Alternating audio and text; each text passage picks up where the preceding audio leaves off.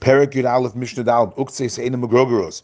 Generally speaking, if you have a fruit which is truma, a non-Kohen cannot eat from the fruit. However, the parts of the fruit which are inedible, those parts cannot have sanctity of truma, and therefore a non-Kohen can eat those parts.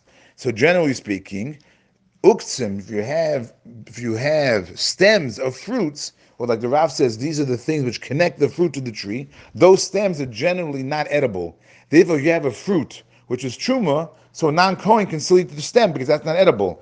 But the Mishnah is going to tell us a number of fruits where the stems are soft enough that people will eat it. So therefore, if you have any of these fruits that are truma, then a non-Kohen cannot eat even the stems from it. The Mishnah says, the stems of figs or dried figs, the hakalisim is some other type of fig, the cheruvin or carobs, shall truma. If any of these fruits are truma, asul mizorim, non-Kohanim cannot eat any of these fruits, even the stems a non-Kohen cannot eat, because here the stems would be truma. If the fruits are truma, the stems would also be considered truma, because the stems in these particular fruits are edible.